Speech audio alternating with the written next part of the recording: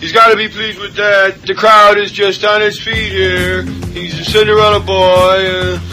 Tears in his eyes, I guess, as he lines up this last shot. He's got about 195 yards left. This crowd is going deadly silent. Cinderella story, out of nowhere. A former greenskeeper now about to become the Masters champion. It looks like a wreck. It's in the hole! It's in the hole! Welcome to week 110 of a Good Talk Spoiled Golf podcast. I'm James Richardson, and as always I'm joined by Barry O'Hanlon. Hey Barry. Hey James, good to be back. Yeah, good to have you. If anybody would like to get in contact with us, our Twitter handle is @podcastgts and the email is agoodtalkspoiled@gmail.com, @podcastgts and agoodtalkspoiled@gmail.com. Thanks a million for all your feedback over the last couple of weeks. Sorry we weren't again here last week, just work and life unfortunately gets in the way sometimes, but we've got a fairly packed show, so we're going to get going now. So over the weekend, Barry, I played quite a bit of golf actually, mixing between going to see Bruce Springsteen on Friday night, teed off at 8 minutes past 7 in the following morning after about 3.5 hours sleep. We did, yeah. And then I went to a wedding at 1 o'clock that day. Got home at 4 the following morning and then teed it up at 8 o'clock, 8:30 the following day on Sunday. So in a small event as well. I mean, it wasn't like it was an insignificant enough event. No, it actually wasn't. It was what we have around Ireland called the Top Golfer Tour, which is a tour designed for senior scratch golfers and junior scratch golfers. So handicaps 0 to 4 and 5 to 9. So you're playing the junior scratch one that was in our place. Full tee sheet, absolutely, from what, jammed. 7 a.m. until 1 p.m. it was full, which is great. And so you showed up well prepared. I showed up well prepared. Yeah. While I jumped out of bed after the third alarm was ignored, at which point I was trying to make desperate phone calls to the guy I was playing with, Will Griffith, as everyone knows, one of the guys on this show. He's not answering his phone. I'm then thinking secretly, geez, 3.5 hours sleep. I wouldn't be too disappointed if he went out last night, got hammered, and is unfortunately unable to play either. I arrived with, I think, 4 minutes to spare before the tee time, and the guy from Top Golf is there tapping my name and my email address into his iPad, and I'm like, mate, I'm meant to be on the tee box. And he's like, no, I have to take all the details. I'm like, oh my god, seriously. Ran up the tee. Here's my business card. Myself and Will. Will was late as well. We both arrived with minutes to spare, ran up and met a really nice guy, Kevin Kinsella, who plays out of Waterford Castle and plays off 4. And it was interesting. Which, in fairness, it was good fun. It was beautiful weather, but man, it was not the way to prepare. It wasn't my usual turn up an hour in advance, hit some putts, hit some stretches, do some work in the net, and then go to the first tee prepared. But anyway, it was what it was. Anybody who's been on Game Golf, they will have seen my scores over the last weekend. So, and for those that didn't, you actually played very nicely for a long part, and then I think the tiredness wall possibly hit. Oh, on Sunday, yeah. Definitely. I lost a bit of concentration. We all kind of lost. So 4, 7, and then me at 12. So, it's good. You can lift your game to the guys who were 4 to 7. You can lift your game to their level. And kind of round 13, the par 5, 13th in Glen of the Downs, Kevin hit his into the junk on the right. So did Will. I was in the fairway, and I think there was 7 and an 8 from the lads, and I had a 6, and then kind of I parred the next one, and we were all down the fairway on 15, middle of the fairway, and I think it was Kevin. You saw an albatross in your future. Oh well, Kevin hit his first, and he hit pin high. He was behind me on the fairway, and he hit a rescue or something. The wind was right behind our back, and he hit rescue, and he was pin high. And I looked at his and went, well, if he's able to do that, I'll be able to do it. And all round, I hadn't been out muscled by them. You know, it was the finesse around the greens. His scrambling was superb. It was definitely the biggest difference between me and him on the day was his ability to, if you're short of the green, you know, he was putting like kick in pars, you know, and that was a huge difference and something that I really took away from it, that I have to get so much better. Like, he didn't hit that many greens in regulation, but man, he got up and down so often. But no, I just threw it into the junk on the left, and I still came away with, what was it? I missed a putt for a 6, so ended up with a 7. But to be fair to Will and Kevin, they both held absolute monster putts for eagle. So anyway, it kind of, at that stage, I just didn't give a shit, and tiredness, as you say, set in, and the next 2 were complete blanks in my head. It's amazing how it can happen when you're not kind of half decently rested before a round of golf. Like, you know, a round of golf it's quite intense. You know, it is. It's 4 hours or 3 hours to that stage. You're out, you're walking around. It's quite warm here at the moment, so that kind of takes a bit more energy out of you. And if you're not well rested, your brain can just, when you're trying to get that 30 or 40 seconds of focus around each shot, you might just have little lapses in concentration for just that split second, and that can be catastrophic to a thing. And all of a sudden you might end up getting a little bit on tilt, and then it's harder to focus and you're more tired, and it's kind of a vicious spiral. And look, we've all gone through it, all the listeners, we've all gone through it, we know what it's like, and it's not great. So it was funny though, and I don't know, maybe this is just the way I play golf in groups.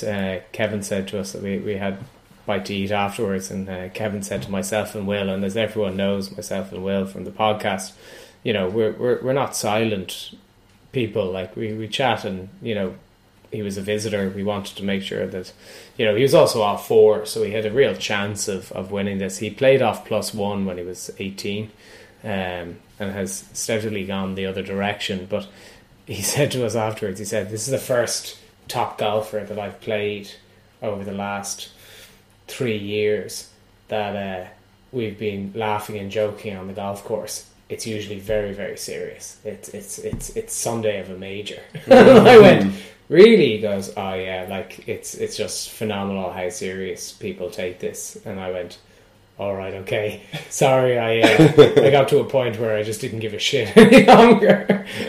but it's amazing, you know, that kind of the way people take things so seriously about competitions like that, because there is an order of merit, to be fair, for those guys. If you're under 9, you can join their order of merit. It's a brilliant tour. I mean, they have a whole bunch of stops all the way throughout the season. They've got, you know, advertising banners and stuff around the golf course. Like, we've played them before. I couldn't make it on Sunday. It was working, unfortunately.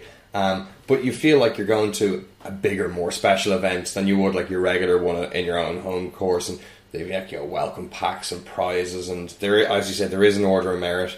A friend of ours won the event. Owen O'Shea shot 72, made a birdie on the last to win it by a shot, which is a great way to finish. And I think he automatically now goes to, so they do a bit like the FedEx Cup playoff, so he now automatically goes through to the 2-day finals. Yeah, because he's a tour event winner. He's an event winner. Do you know what he's winning? I think he's winning a power caddy for the win this weekend, so the prizes are not insignificant. Oh no, they're like, and it's Kevin, who hopefully is going to come out and play with us again up in Glen of the Downs over the Open week, but he was saying that, like, you know, it's a good way for guys who have or are struggling to win big tournaments in their own course because the high handicappers are winning medals and winning, that actually he kind of changed his focus. Playing off 4, he had no wriggle room most of the time, and he was always being beaten in his medals and stroke competitions by a 21 handicapper who's kicked it around, and he's gone like 72, and the guy goes down and shoots it, and you know, he ends up with like a 64, and he's like, I can never get to 64 realistically. Like, it's going to be, he'd need to shoot 68 or 67. Like, it's phenomenal golfing.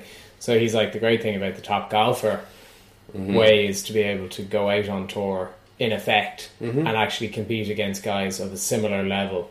And it removes, now there is a net prize, but it removes that, the variance, the dodgy guy who's like off 9 but should be like a 3. So no, well done to Owen O'Shea. It was a super win.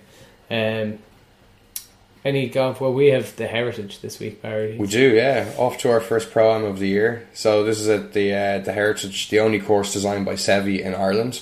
So I've been talking to the general manager there. He says the course is in great shape. The weather's helping it along a lot, and we're going to be playing around with him. That's Tom Kennedy. So we're going to be playing around with him, practice round on Friday afternoon, and then we're on the tee for our first round with our pro Mark O'Mahony on Saturday at 9:35. And we'll have the game golf system, so you'll be able to kind of keep track of it. You'll also be able to keep track of how the team is doing on if you actually put in the Heritage Pro-Am.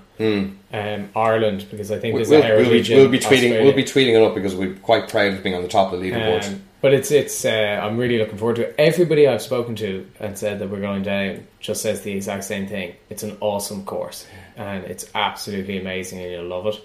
So let's wait and see. I did a bit of preparation last night. I cleaned the clubs. I saw the photo. I didn't just clean the clubs out. I bought a couple of groove sharpeners, and I remember doing this once before and it was brutal. Like, I just swore I'd never do it again. But in the last week or two, I've noticed wedge shots that I've hit well. You feel the feedback that was out of the centre of the club, and it just does not spin in the slightest, and that's freaking me out because I'm visualising the shot the way I want to play it and what it should do, and it's not doing it. So a little bit of googling around and found exact symptoms of what's happening with my wedges. They're shooting high on full shots, they're not spinning on the shorter ones, so go get some groove sharpeners. And I got stuck into it last night and it is savage. My arm is still aching. Did all the clubs, all the clubs, all my irons, yeah. Okay. So I actually think about it, they're 3 years old. They're 3.5 years old now. Now they had a half-year break when I broke my leg, but they're 3 years old, so that's it's a lot of time. And when am I getting my 2 wedges back? Your 2 wedges? I assumed you were doing mine as well. I'm doing the team's wedges, yeah. Payment up front. I actually said last night I would never do that for anybody. Like, even if I was a caddy, I'd go pay somebody else to do it. Like, it's horrendous. How long does it take per club? I ran that thing through each groove, I'd say, especially the lower ones, I'd say a good 10-15 times. You multiply that out, like, yeah. Well, it better work. It better. Well, they certainly. Of course, on the first hole, you'll hit it. It will shoot off the club face. There'll be no spin, and you'll think, "Oh, feck me!" It's time. And then you'll realise that it wasn't actually the equipment. It's just my technique. Yeah, I know that'll be a horrible realisation. You've always had very good technique. They certainly did feel a lot sharper, and they look clean as well. So hopefully it all works. I wouldn't recommend it to anybody. If your clubs need to have your groove sharpened, give them to a place that can do it for you. It's worth every penny. Well, we'll wait and see. So that's the Heritage. So we've got 3 rounds this weekend. So very much looking forward to it. And as Barry says, we'll tweet on the @podcast GTS account over the course of the weekend. So follow us on that, and you can follow us on the Game Golf app as well. And if you're not on it, get on it, download it, it's free, and send us an follow and we'll follow you as well. They have a massive $1 million sweepstakes thing running this summer. So this. Yeah, I'll get that up on the feed now this evening as well. I think all you have to do is actually just go play rounds of golf. I had a quick look through it there. All you need to do is just go play rounds of golf, upload them to the system, and the more rounds you play, the more chances you have to win. Well, let's have a very brief, and we're going to just do this very, very briefly, look at the news. And I suppose there's a bit kind of historical stuff, which was that Rory McIlroy and Danny Willett have said that they're taking under advisement their attendance at the Olympics due to the Zika virus. They're now saying that, it may be something that they're not quite convinced that they're going to go and do if this is a problem.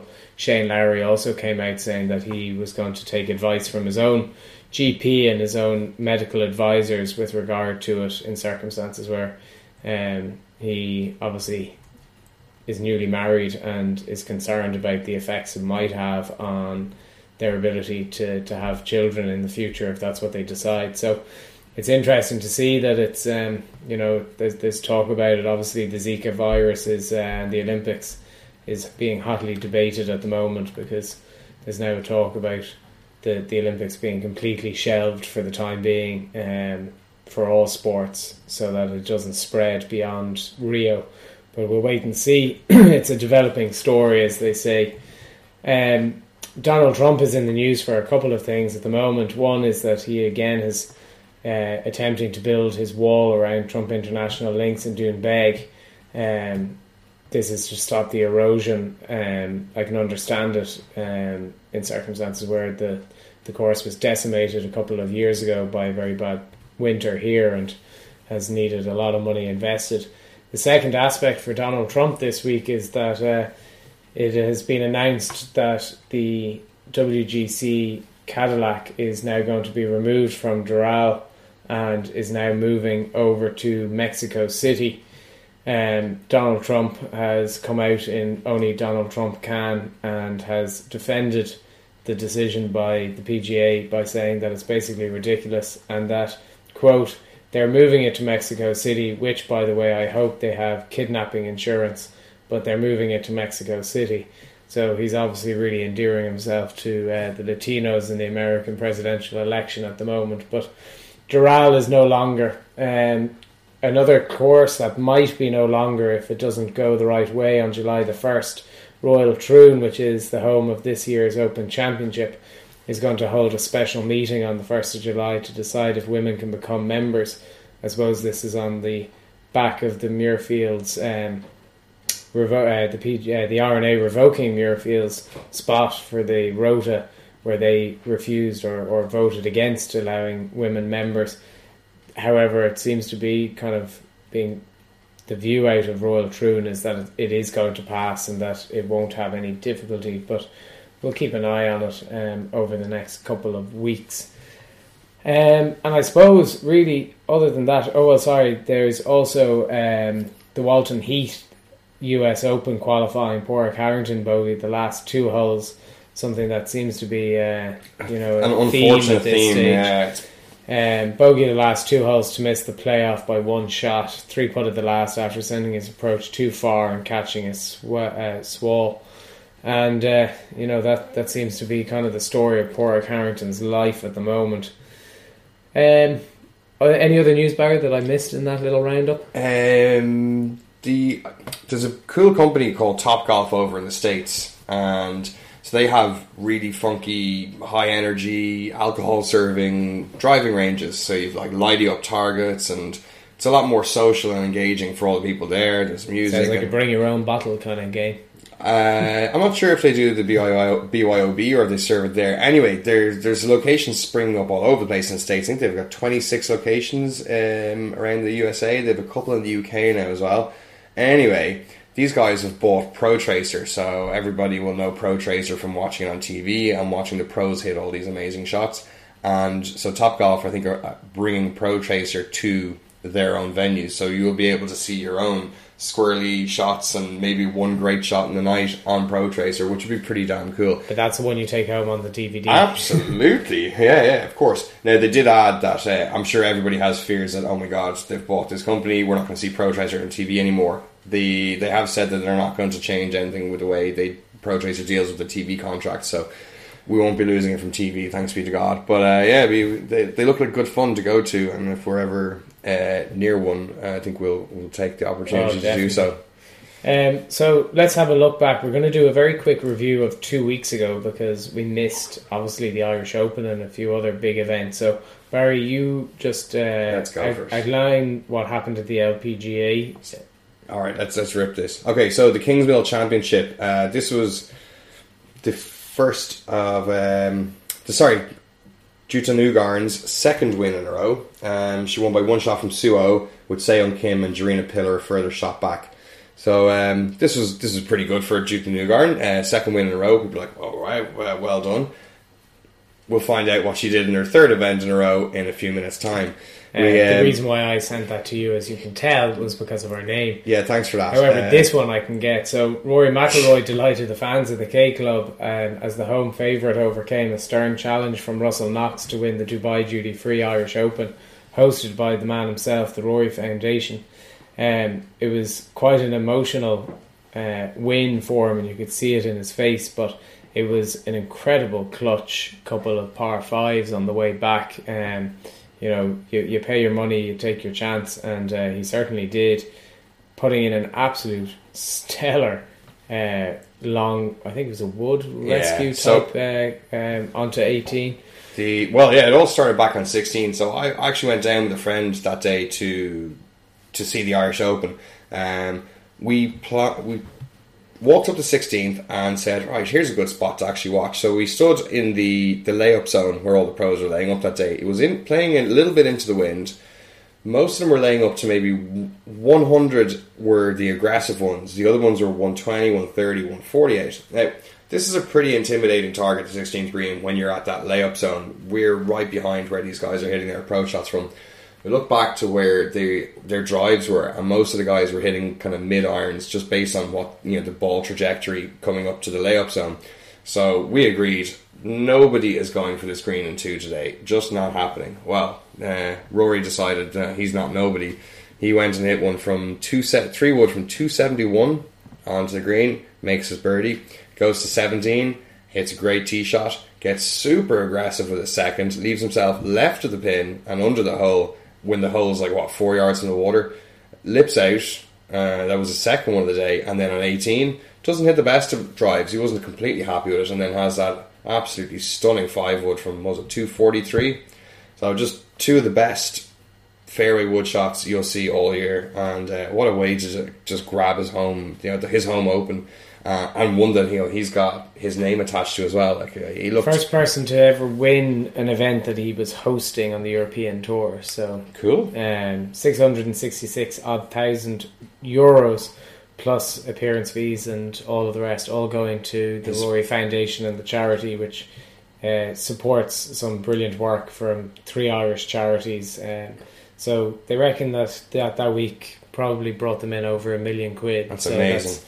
And a lot of people were kind of going on about, I heard a few people going, oh, geez, Rory winning all that money. And then you'd said to them, well, actually, he's given it to the Rory Foundation for 3 charities. And they were like, oh well, actually, that's quite a nice thing. Yeah, that's an awesome gesture. It's really, really amazing. So it's great for the charities. I do want to, however, just touch on one story that came out of it, which was Matthew Southgate, who finished on 4th on his own. I think he was -8, 4 shots back. But this is a great story and one that I think everybody may now know, but if not, we'll say it anyway. So Southgate got very emotional after the round, and it seems, a lot of people kind of wondered why, but it turns out that he's 28 years old, trying to earn money on the Challenge Tour to help his 2-year-old niece overcome leukemia. Southgate earned only €10,000 before he himself was diagnosed with testicular cancer.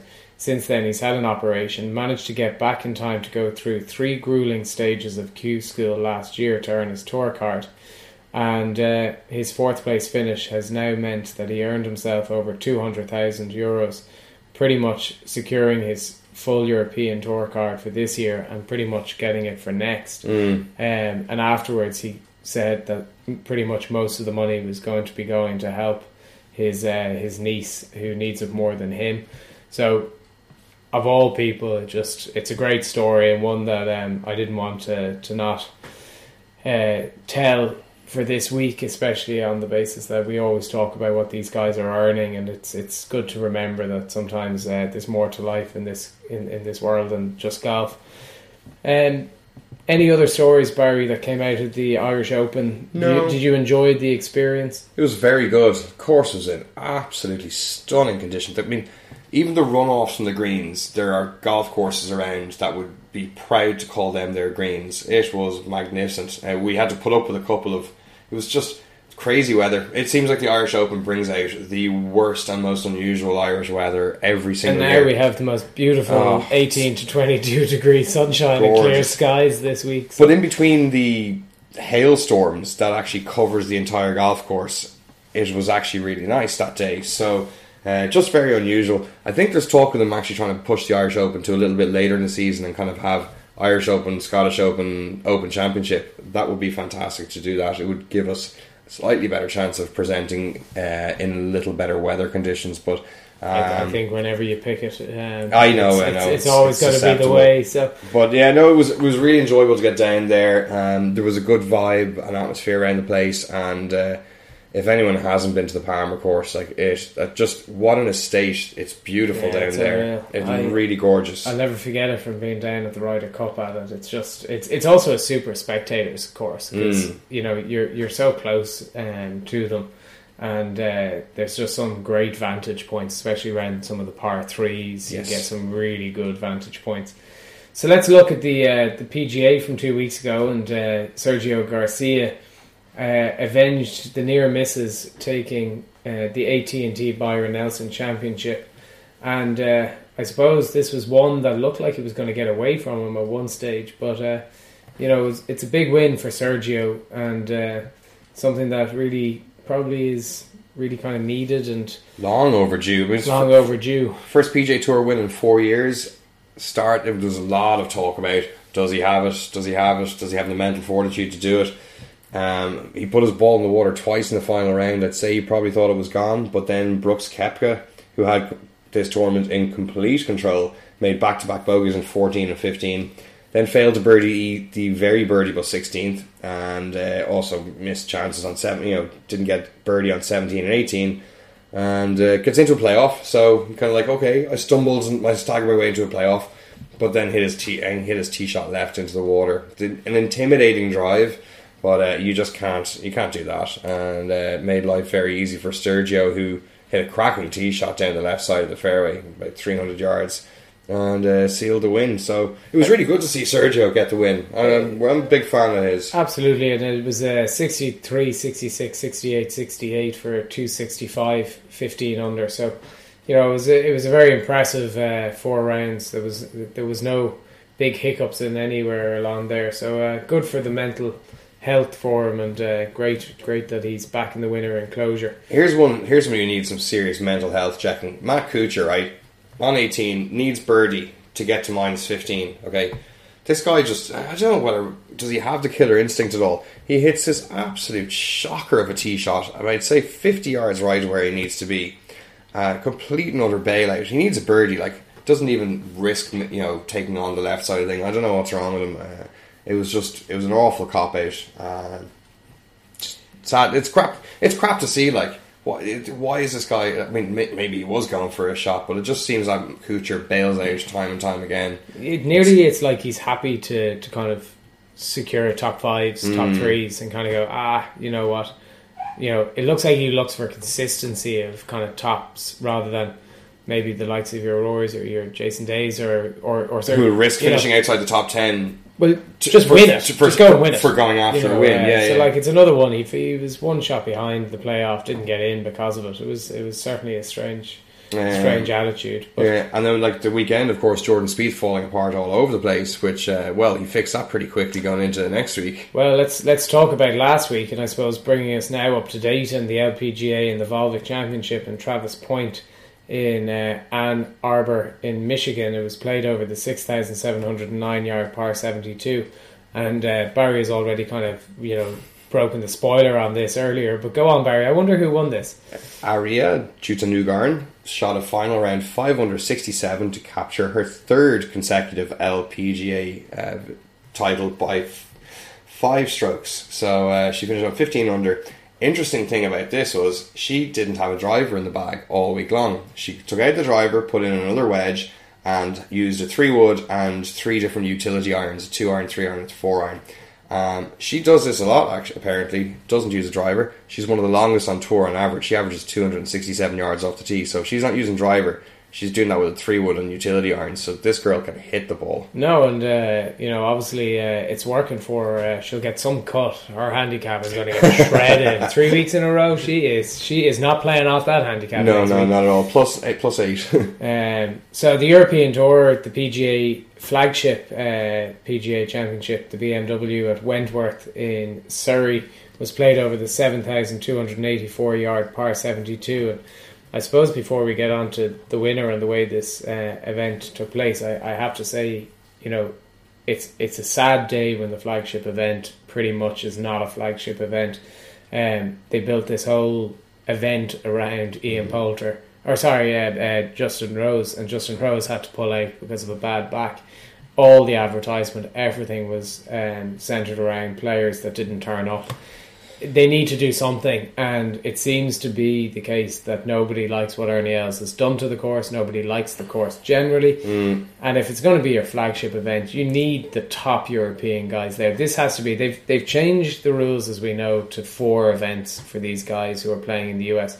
This needs to be one of those 4 events that the players want to play in, and I don't think there was really anybody other than kind of Willett who was of the big names of the big names that people would be talking. But in any event, let's go and look at this. Chris Wood did ultimately win it, and it was a great win for him. So let's not detract away from it because of the field. But it's a big title. There were big enough ranking points available, big prize money.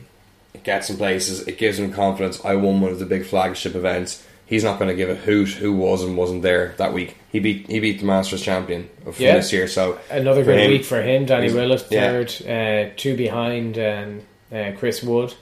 His third round was appalling though. That 76 that cost him a cruise to a victory. So his but this week he had more steady, better rounds than he did the week before in Ireland. So his game is probably sharpening up, and the US Open's only a couple of weeks away.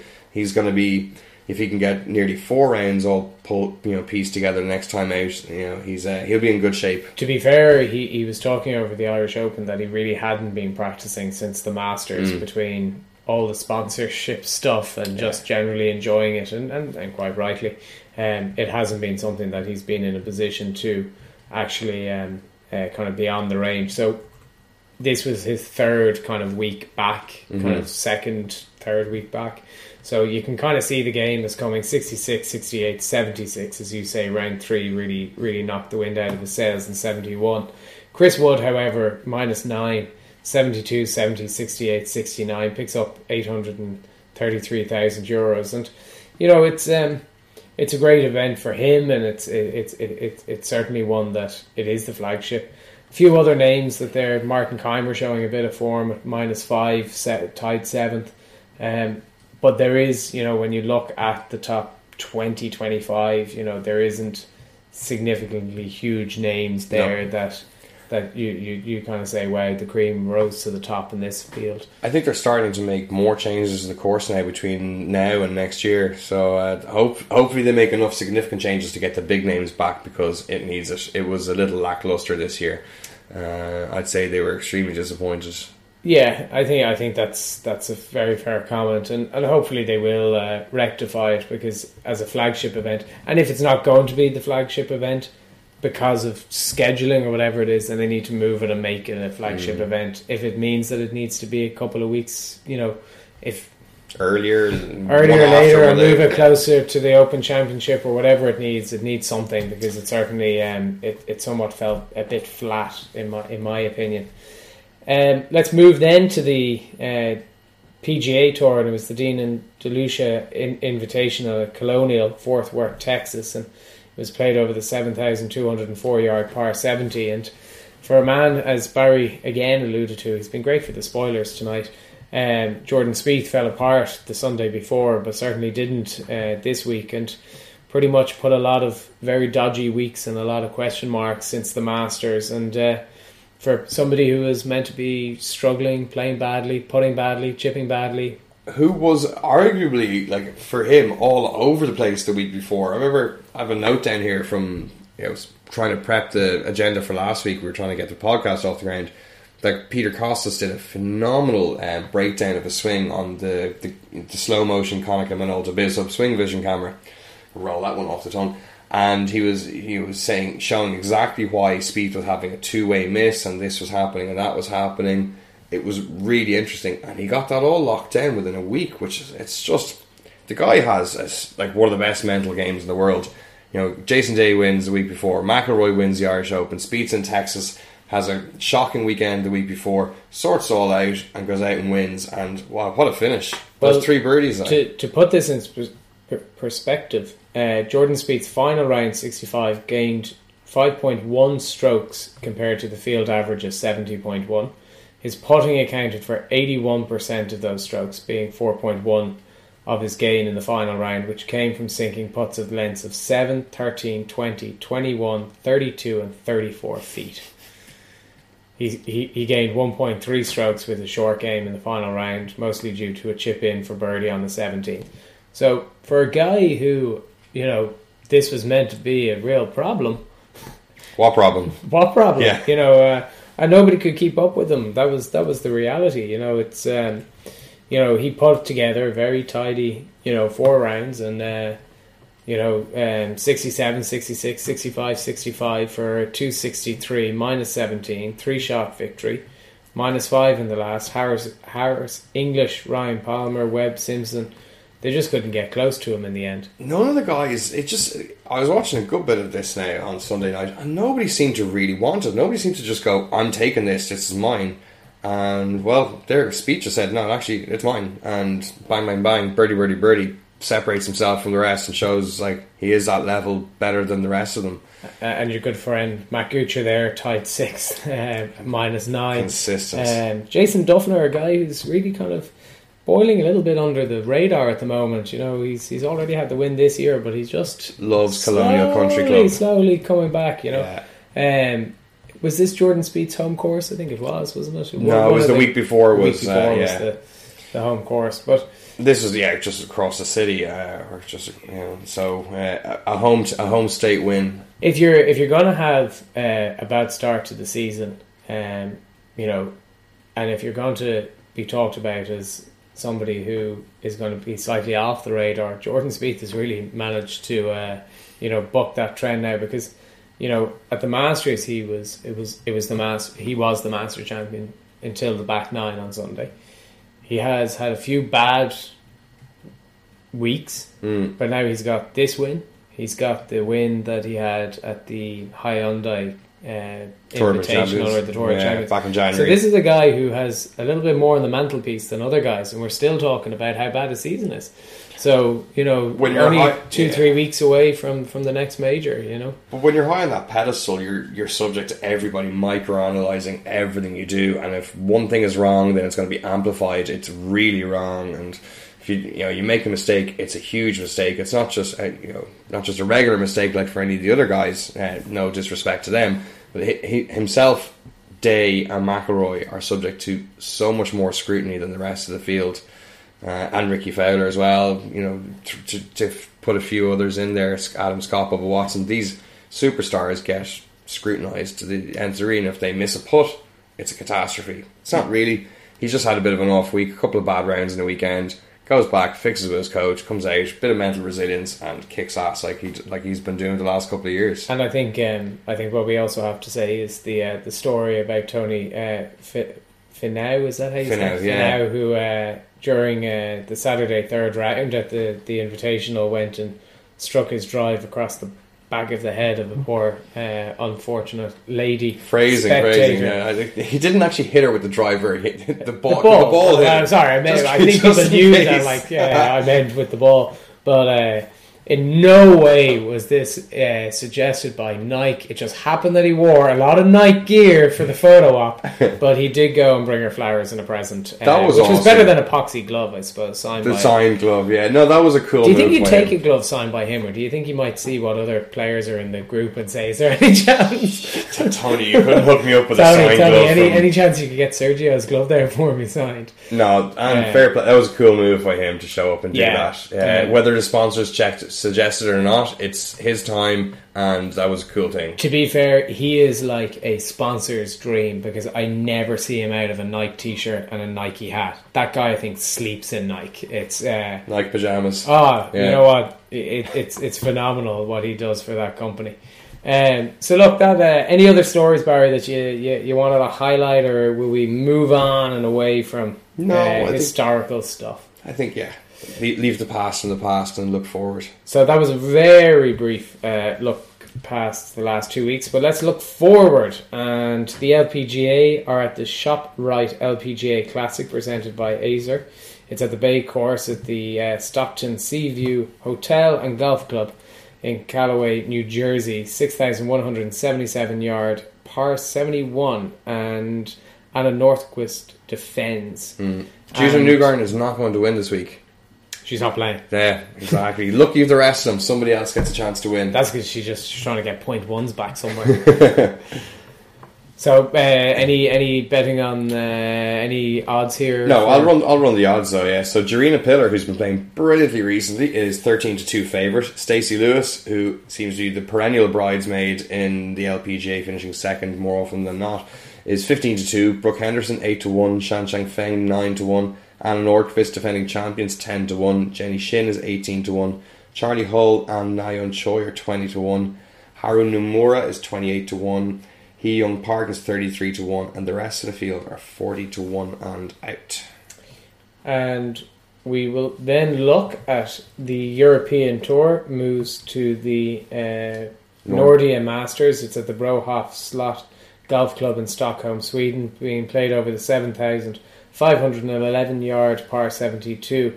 And Barry, you had a quick look at this is one that should look pretty spectacular on the TV by the sounds of it. Yeah, I like this golf course set alongside a fjord which is, for anyone who doesn't know what a fjord is, it's a big water inlet. Who doesn't say that this is both educational and a bit of fun, this podcast? So, wide, generous fairways, bent grass greens, the wind can get up here and play havoc with the guys. But I like watching this golf course, and so I will sit down and watch a little bit on the weekend in between our rounds of golf. Yes, we'll have to find ways of watching it down in the heritage. No doubt there'll be a few TVs dotted around the place. We'll wait and see, because I'm still confused as to where the golf course is and where the hotel is, because they don't seem to talk to each other or like each other anymore. So separate entities. It's a bit of an unusual one, isn't it? Yeah, it's a bit odd, all right. But let's look at the betting market here, Barry, for the Nordea Masters. Henrik Stenson is obviously home favourite at 11-2. Lee Westwood's 11-1. Alexander Noren is 14-1. Tyrrell Hatton 20-1. Thomas Peters 22-1. Rickard Karlberg 25-1. Good showing last week, finished second. Ross Fisher 28-1. Matthew Fitzpatrick, Andrew Johnson, Beef Johnson, who won a few weeks ago, he is 33-1, as is Nicholas Kosarts. Peter Hansen, on a bit of resurgence of form, free from injury, is 35-1. Bradley Dredge 40-1, as is Scott Hend, recent winner out in the Far East. Julian Kane, James Morrison, Pablo Larrazabal and Romain Wattel are 50-1, and the rest of the field are out beyond that. Okay, and before we look at the US Open, because there's going to be a reason that I say this, not the US Open, the Memorial. Before I look at the Memorial, I want to look at the US Open, and the reason being that Jason Day, joint favourite at the moment on the market with Rory McIlroy at 13-2, Jordan Spieth 15-2, and then Ricky Fowler, Dustin Johnson at 18-1. So really tight field. But the reason we talk about that is that the PGA Tour is going down to the Memorial Tournament in Muirfield Village in Dublin, Ohio. It's going to be played over the 7,352 yard par 72, and Day, Spieth and McIlroy in the field this week. Mm-hmm. So this is going to certainly whet the appetite of it. And they've got Spieth and McIlroy playing together along with Justin Thomas. So Barry, you have had a look at the course on this as well, and you might give a flavour of that to the listeners. I hat tip to golf betting system here. I borrowed just a little bit of Steve's course description. So this is obviously Jack Nicklaus's home course. He built it because he wanted to give the people of Muirfield a place that could host big sporting occasions, and this is there every single year. So the golf course is a classical design featuring tree-lined fairways, 79 bunkers, 11 holes have water in play, and over 60 acres of primarily Kentucky bluegrass rough, which is quite sticky. Severely undulating green complexes are a true work of art and feature some of the fastest bent grass the PGA Tour traditionally sees each season. Thank you to Steve Bamford of Golf Betting System. Certainly more eloquent than you might have put it. What kind of grass is it? It's a bluegrass.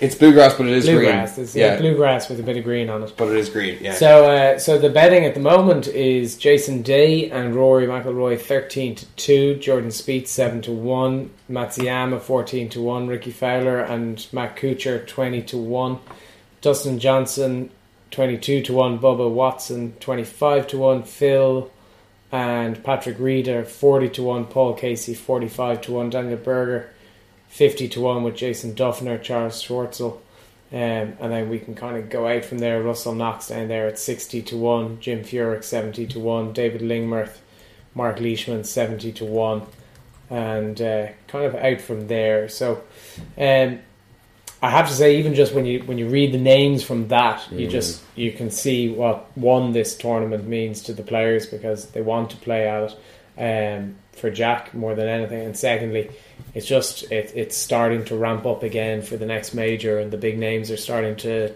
kind of come back into the field. Yeah, they all want to get a couple of game tuning performances in before the US Open. It's just around the corner. One player who won't be there this week is Graham Delat, who has withdrawn, and very interestingly, very open and honest of him, tweeted today, and it's at Graham Delat on Twitter, says that I'm dealing with incredible anxiety while pitching right now. It's not fun. I need to withdraw to get it sorted out and get back as soon as possible. A lot of people saying, Graham Delat, fair play to you. You could have claimed back injury, toothache, glutes not activating, but you chose the higher road and were honest, respect. So a lot of people coming out and saying fair play to Graham Delat. Yeah, absolutely. Being very honest about it. Hopefully, whatever the problem is, it's going to get sorted, because I really like him. I don't want to see him kind of go the way of a David Duval and have these problems and get the yips. And I don't think anybody wants to see that happen to any golfer, no matter whether your favourite or least favourite guy out there. It's just a horrible thing to see. So we wish him all the best, and hopefully he comes back as a superb ball striker. Like, he hits his irons beautifully. So and who's going to have a bit, like, probably Shane Lowry is then second to the Beard Stakes right now, if that's the case. So new Beard champion. I think that this is certainly one of my favourite tournaments, and one that I'll be watching quite a bit of if I can get away with it down in the Heritage. But anybody you're going to take on this week, or are you going to look towards the US Open a bit more than? I might try to build my US Open bankroll or shorten it with another lost bet. I'm going to back Justin Thomas this week. He shot a brilliant final round there last weekend. He's playing with Spieth and McIlroy in the opening two rounds. So, like we always say, when you're playing with better golfers, Spieth and McIlroy are better golfers than Justin Thomas at the moment, you up your game. So, if he's got his head in the right space, he'll up his game. He'll play really well.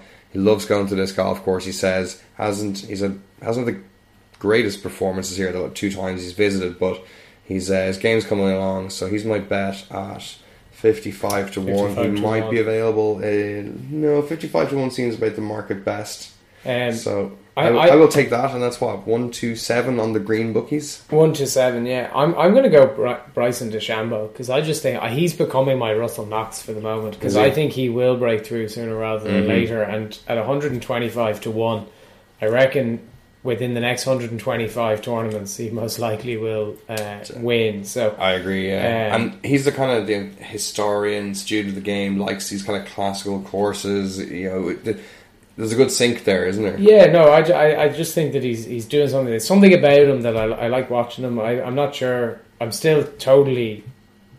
I can't get my head around the whole 1 iron, 1 length, and all that kind of stuff. But I like him. He's interesting, and he's a character, and that's kind of what draws me to. Would you wear one of those caps like that? Who knows, Barry? If I played on the US Tour, I would probably wear my underwear outside my trousers if that got me on the tour, to be perfectly honest. So that, I suppose, is the week ahead. And are you... Sorry, I was going to ask. Am I playing golf this weekend? No, I know you're playing golf. Yeah. I was going to ask you, are you backing Stenson in the Nordea Masters? No.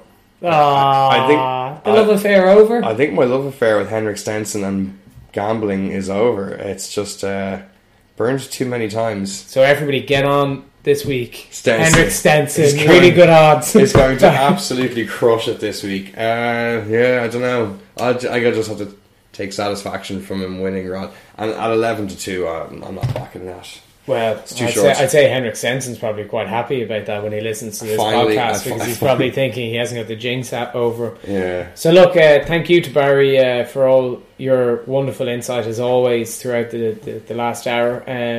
Cheers, James. We will be on Twitter over the weekend, so make sure you're following us if you can. At podcast GTS, a good talk spoiled at gmail.com is the email.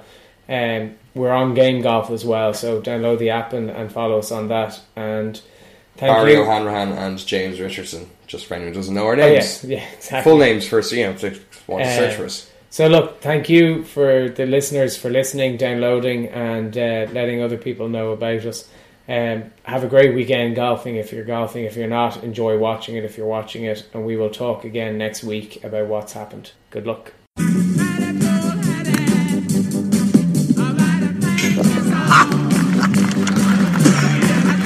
Bye, Iron, huh? Well, you're fine.